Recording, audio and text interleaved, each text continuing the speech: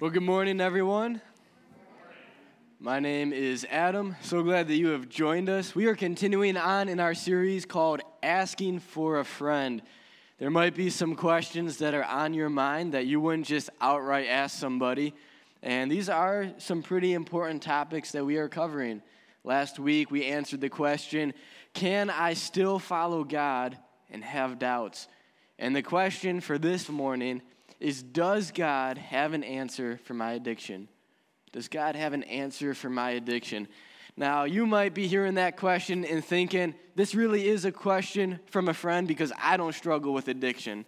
Normally, the conversation of addiction is limited to talking about substance abuse, but I'm willing to bet that if we really dig down deep, we would see that there are maybe some substances or behaviors in all of our lives that have a little bit of a hold on our hearts.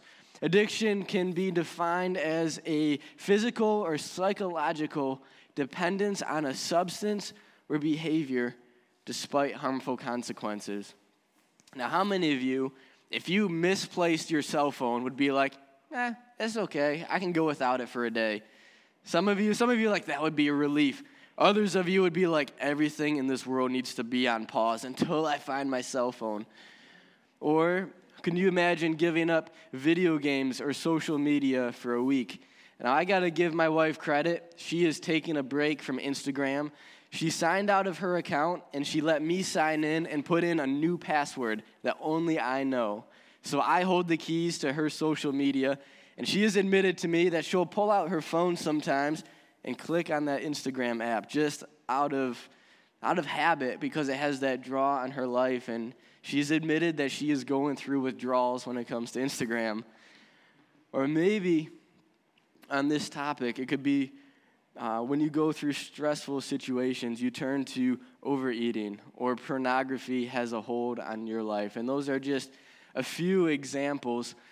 And as we work through this message and what God's word has to say, please don't just check out and think this isn't for me just because I don't struggle with substance abuse.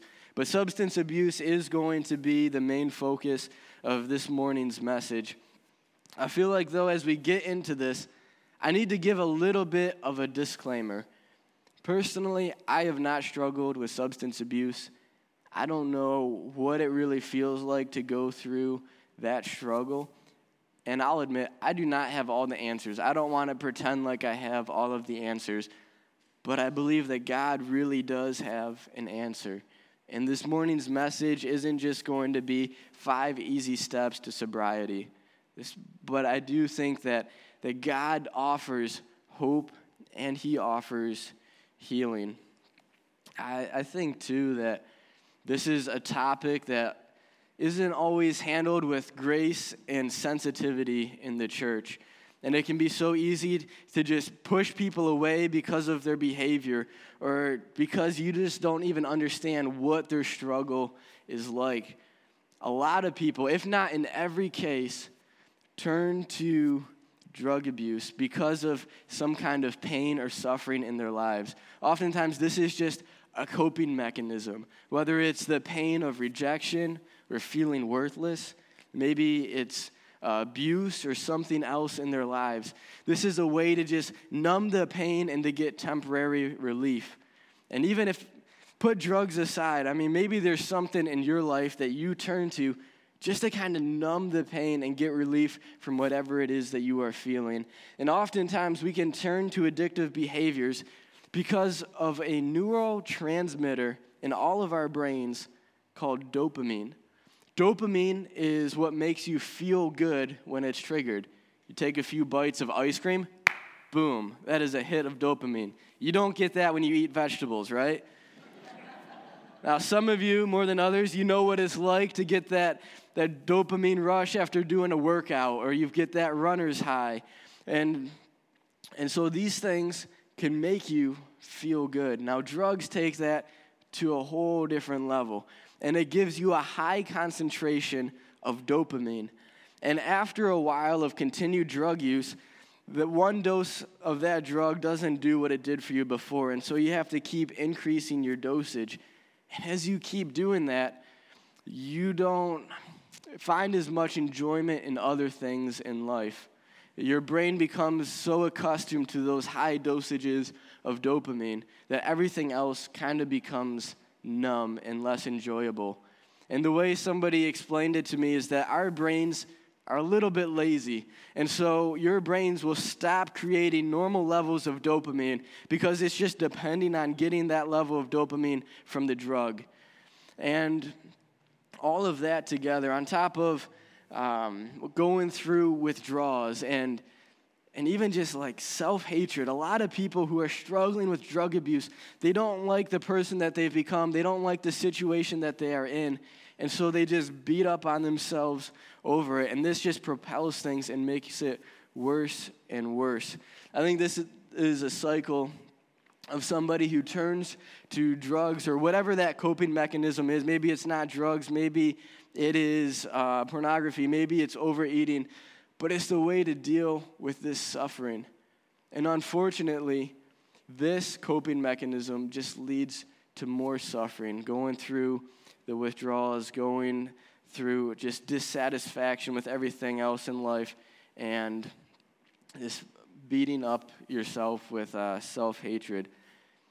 But I believe that there is a solution to this, and I believe that this conversation isn't just about turning away from drugs. This is about turning to Jesus. And if we want to help people who are struggling through this addiction, it's not just about punishing them for the coping mechanism and not dealing with the suffering in their lives. I don't think that we can be super helpful by minimizing the struggle and saying things like, you just need more willpower or just make better choices, then all of that will be easy.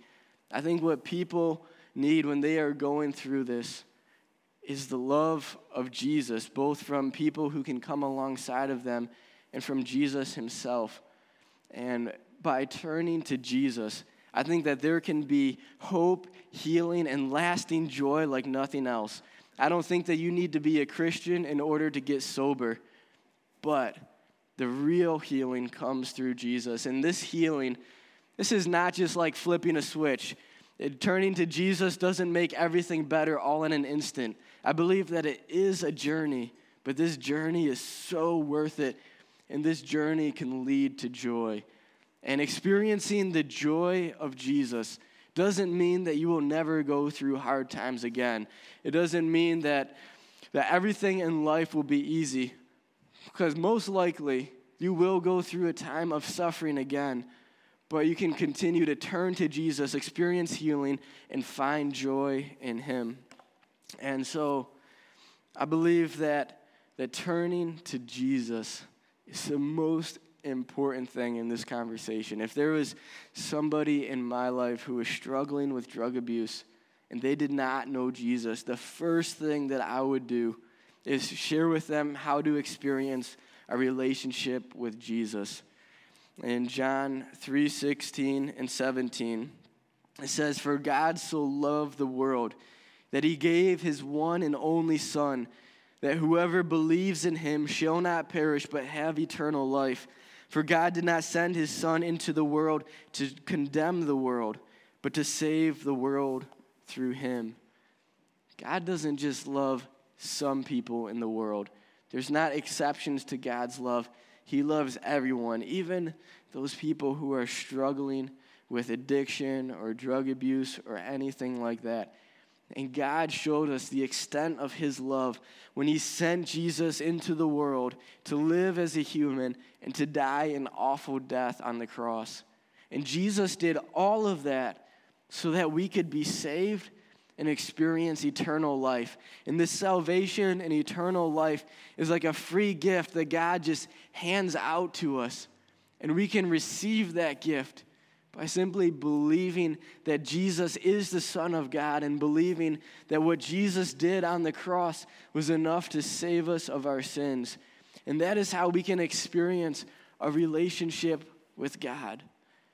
And I really think that if you are struggling with an addiction and you are not a Christian, you need Jesus. And if you are a Christian and you are struggling with an addiction, you need Jesus. It is the same for all of us. And I wanted to just talk about the gospel first and how to have a relationship with Jesus, because that is the foundation for turning to Jesus to find healing and relief from whatever addiction you could be feeling. And even the Apostle Paul struggled with a sin problem that I think is very similar to addiction. If we could think about somebody's life who just kind of has it all put together, I would think of this guy named Paul. Paul was like the MVP missionary in the Bible. He even wrote most of the New Testament. If anybody would have it all together, I would say it's this guy named Paul.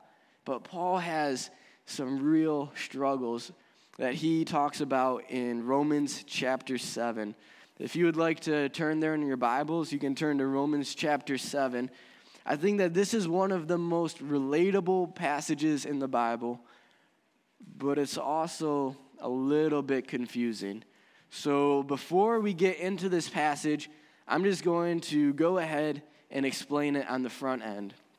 So basically in chapter 7, Paul introduces a problem that all of us have.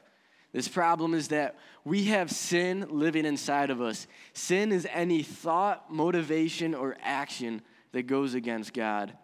And I believe that we are all born with this sin problem. Nobody has to teach a 2-year-old how to have a temper tantrum to get what they want. And so all of this is inside of us. And the question then is, what is the solution to our sin problem? So Paul goes on to say what the solution is not. The solution to our sin problem is not just following more rules. In the Old Testament, God gave 613 commandments for the Israelites to live by. Included in that is the 10 commandments that you might be a little bit more familiar with. But what we know is that all of these rules is insufficient for fixing our sin problem. I think that the Pharisees are an illustration of this. Back in the time of Jesus, there's this religious group of leaders called the Pharisees. And these guys took rule keeping very seriously. They had rules on top of rules just to make sure that they would not break those 613 commandments. And even though their lives looked really good on the outside, Jesus said that they were pretty rotten on the inside. And so following more rules didn't fix their sin problem. So we could look at this and be like, all right, then why did God even give all of these commandments in the Old Testament? Is it just all for nothing? But there is a purpose for those commandments, and it's through the commandments of God that we know what sin is. We know what is wrong. But there's this thing in human nature that I think some of us experience more than others, and that is being told no makes us want to do it even more, right? You probably know what this is like when there's a kid and you say, don't climb on that. And then they just give you this look directly in the eyes, and they turn around and do exactly what you told them not to do. Well, you don't just grow out of this when you become an adult. You could look at the speed limit and be like, it's 35? I bet I could do 60 down this road, and you just put it to the test, right? I'm sure none of you have ever done that. But sometimes we can just get into a pattern of we know what's right, but we just do our own way instead. And after following our own way for a while, we get to this point where we feel like we just can't help it. Like we've put ourselves in a cage, and it feels like we can't get out. And so this feeling of like we can't control ourselves is when we do the things that we don't want to do. We know what is sinful. We know what isn't right, but still we do that very thing. And sometimes it's the right thing that we know we ought to do. We don't do that either. And so that's what Paul is getting at in this passage. And as we start reading in verse 21, just pay attention to how desperate Paul sounds here. And maybe you can relate to the way that he's feeling. He says, so I find this law at work. Although I want to do good, evil is right there with me. For in my inner being I delight in God's law. But I see another law at work in me, waging war against the law of my mind and making me a prisoner of the law of sin at work within me. What a wretched man I am. Who will rescue me from this body that is subject to death? Paul hates the struggle that he's in. He does not like the person that he has become. So I imagine him on his knees just kind of crying out like, what a wretched man I am. He doesn't have a very high opinion of himself at all. And maybe if you're struggling with an addiction, or you know somebody who is struggling with an addiction or substance abuse, maybe they have a low opinion of themselves as well. And they're just in this desperate state of just wanting rescue, but not knowing where to find that rescue. But there is good news to anyone who is in that state. And that is, you are not as trapped as you feel. Let's go ahead and look at the next verse, in verse 25. And Paul says, "Thanks be to God who delivers me through Jesus Christ our Lord. So then I myself in my mind am a slave to God's law, but in my sinful nature a slave to the law of sin. Therefore there is now no condemnation for those who are in Christ Jesus. Because through Christ Jesus, the law of the Spirit who gives life has set you free from the law of sin and death." And so if you are a Christian, if you have placed your faith in Jesus for salvation, Jesus is your rescue. Jesus was the rescue for Paul. How many of you have been at that point in life where you just know that you have blown it? You have sinned against God, and you feel like you don't deserve God's love. You feel like you can't even serve in church. Maybe you don't even want to walk into church, and you just feel dirty, and you're like, how could God have anything to do with me? Now, I've felt that a little bit in my life, and it was actually these verses that were a huge encouragement to me, to know that if you have a relationship with God, if you have placed your faith in Jesus for salvation, you do not have to fear condemnation. Condemnation is a pretty big word, but it really just means judgment or pronouncing somebody guilty. And if you are a Christian, God isn't just trying to heap guilt on your shoulders. He's not trying to punish you. It's not like you get to this breaking point where God is like, well, guess you can't go to heaven now. You really messed up there. If you are a Christian, then all the judgment on your life, all the guilt that you deserve has been placed on Jesus. And even in your worst moments, God doesn't want to just push you away or to punish you. God wants to draw close to you and to help you see victory in your sin and in your struggles. You are not defined by your behavior. If you are struggling with addiction, you are not just an addict. You are not just an alcoholic. You are not a junkie. Those don't define who you are if you have a relationship with Jesus and your identity is in Him. You are not defined by your darkest moment, but by Jesus' darkest moment. Let's go ahead and keep on reading in verse 3 here. It says, "For what the law was powerless to do because it was weakened by the flesh, God did by sending His own Son in the likeness of sinful flesh to be a sin offering. And so He condemned sin in the flesh in order that the righteous requirement of the law might be fully met in us, who do not live according to the flesh, but according to the Spirit." Remember the question that I asked earlier. What is the solution to our sin problem? Our sin problem can't be ignored. God can't just sweep it under the rug and pretend like it's not an issue. And as we already learned, following more rules is not the solution to our sin problem. Jesus is the solution to our sin problem. And Jesus gave up His rightful place in heaven to come to earth and to live a perfect life. Jesus didn't sin even one time. Jesus was 100% innocent as He hung up there on the cross. Jesus didn't deserve even 1% of that punishment that He experienced on the cross. And this is what gets me every time.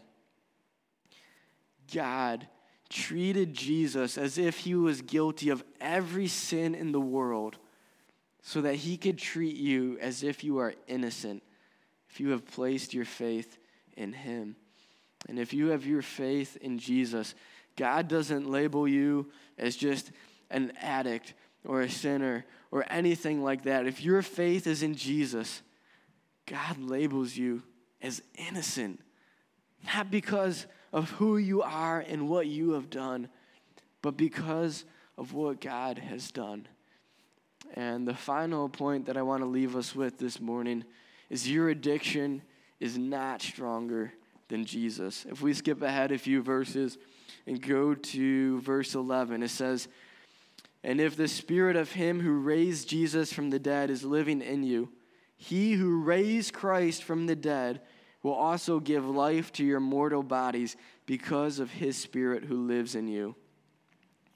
The power of God is strong enough to raise the dead to life. Jesus is an example of that, of someone who was dead but then was raised to life. And if you are a Christian, if you have placed your faith in Jesus, you have the power of God inside of you. And whatever struggle you are up against, whether it's with an addiction or just a sin problem or something else, you are not in that fight alone. You don't just have to rely on your own strength because you have God fighting with you and you have him helping you to overcome that struggle or that addiction in your life. And to anyone who is struggling with an addiction, whether it's substance abuse or something else, my hope is that they would turn to Jesus. And I know that it can sound really cliche to just say, Jesus is the solution, as if it's just that simple. But I think it really is true.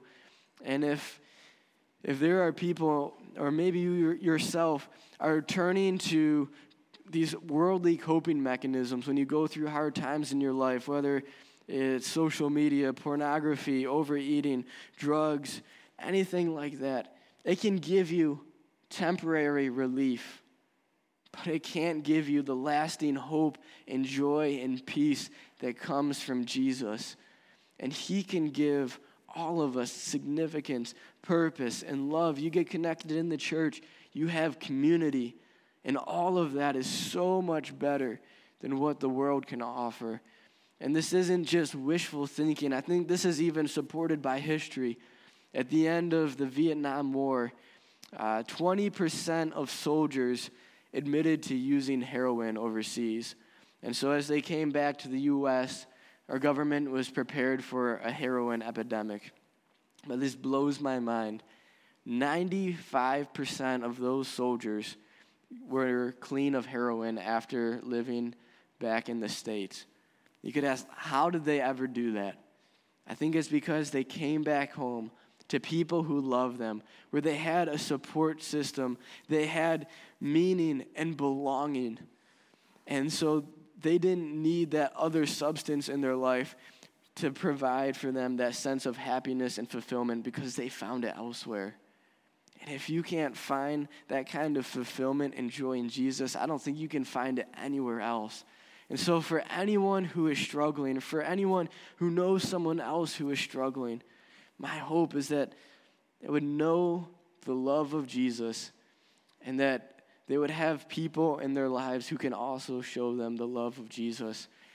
As we wrap things up this morning, we are going to watch a testimony video of someone who struggled through an addiction. But if he was here this morning, I think he would want to tell you that he has been 30 years clean of addiction and that his life is so different than the story that you will hear in this video. I hope it's an encouragement to you. Please turn your eyes to the screen.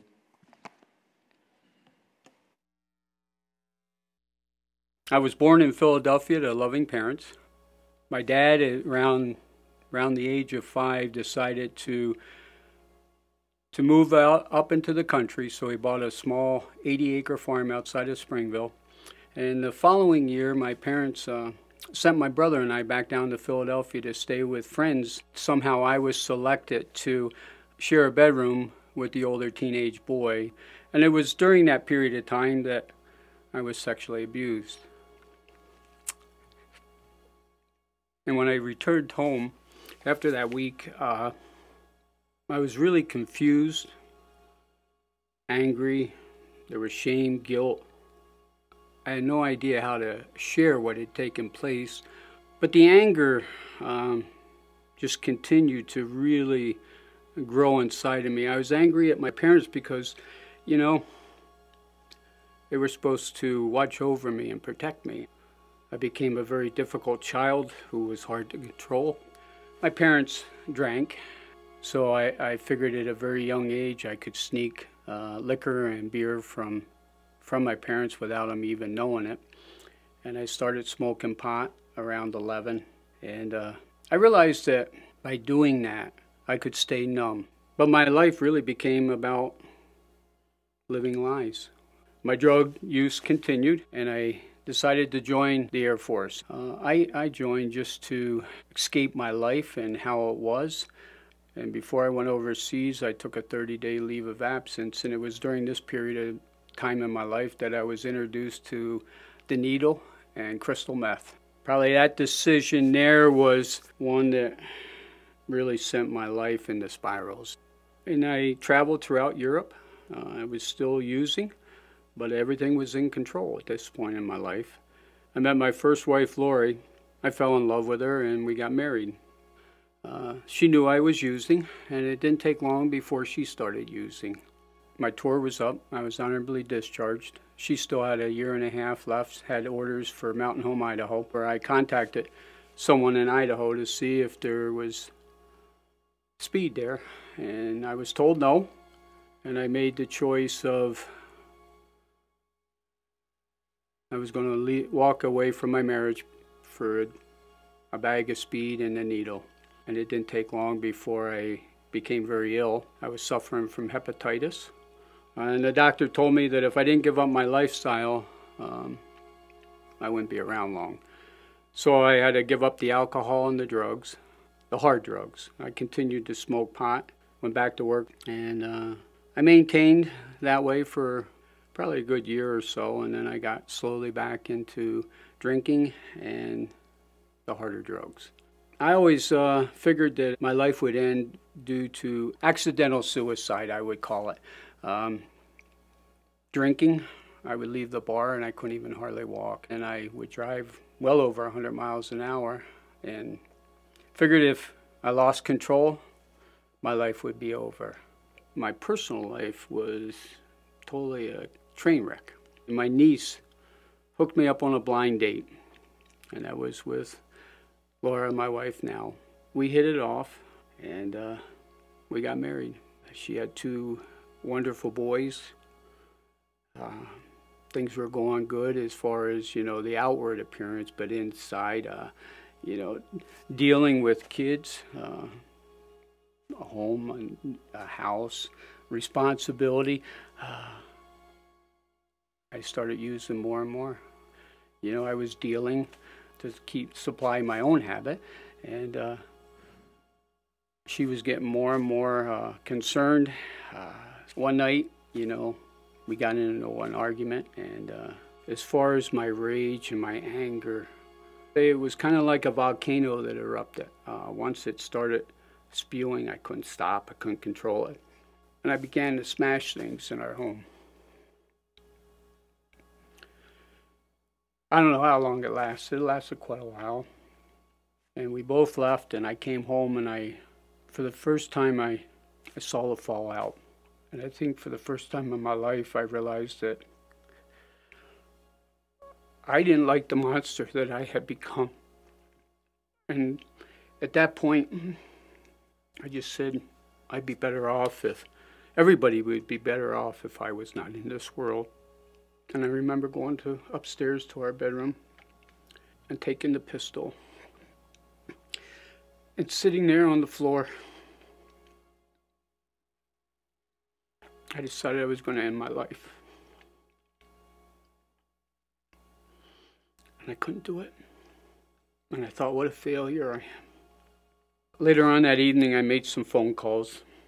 And the next day, I was on my way to Bethany, a rehabilitation center for drugs and alcohol. And it was wanting so bad to change, but not knowing if it was even possible.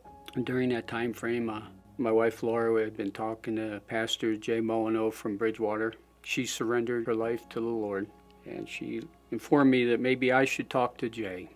And Jay came down to see me. I was surprised because, he didn't even know me. I'm sure he knew my story, and I was thinking, why would someone want to come and talk to, especially a pastor, come and talk to someone like me? But he did, and he led me to the Lord. And I wasn't sure, not surrendering and not admitting that I was a sinner and that I needed help. I knew that. What I struggled with was just turning my life over to the Lord, to surrender. And he shared the verse in Revelations about, here I stand knocking at your door. If anyone opens the door, I'll come in and eat with him. And I was hesitant to just throw the door open. And Jay said, if you only open it just a little bit, that's all you need. And I was okay with that. Just open it a little bit because I was so unsure. And so when I left the rehab, I came to Bridgewater because I felt I owed Jay that much. And when I walked through the door, him and his wife stood there. He just grabbed a hold of me and gave me a bear hug. I think my feet came up off the floor. And as I walked in, the warm and friendly greeting from the people of the church just blew me away. Never expected that. But I still had a lot of struggles in my life. I still struggle with anger. Still struggle with dealing with my feelings. And I just figured that's the way it's always going to be. I'm never going to get rid of my anger. And over time, going through Celebrate Recovery. Celebrate Recovery actually put me on the road of healing.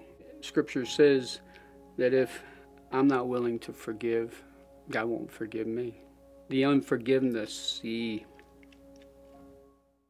bitterness and the anger inside of me was really destroying everything around me. And I'll be honest, I didn't want to forgive. I had no desire to forgive the man who abused me. But as I spent time in recovery, I began to realize that I was no better off than the people that abused me. I was no different. People that I had hurt, I didn't care how badly I hurt them, how it was going to impact them, how it may have altered their lives. I didn't care. Christ took everything, all my sin, and took it to the cross. He showered me with his grace, his love, and his mercy. And for me to be like him, I had to do the same. And I truly did forgive the man who abused me. And it was like a ton of weight lifted off my shoulders. As I began to do these things, healing started to happen more and more. Anger started to dissolve more and more. I no longer want to be in control. I still find myself trying to take control at times. And I can say now that I'm more committed, more in love with my wife now than the day we got married. Been some struggles, but stayed committed in our love and our relationship with the Lord. And finally put all my past behind me, to deal with my past, to accept my past.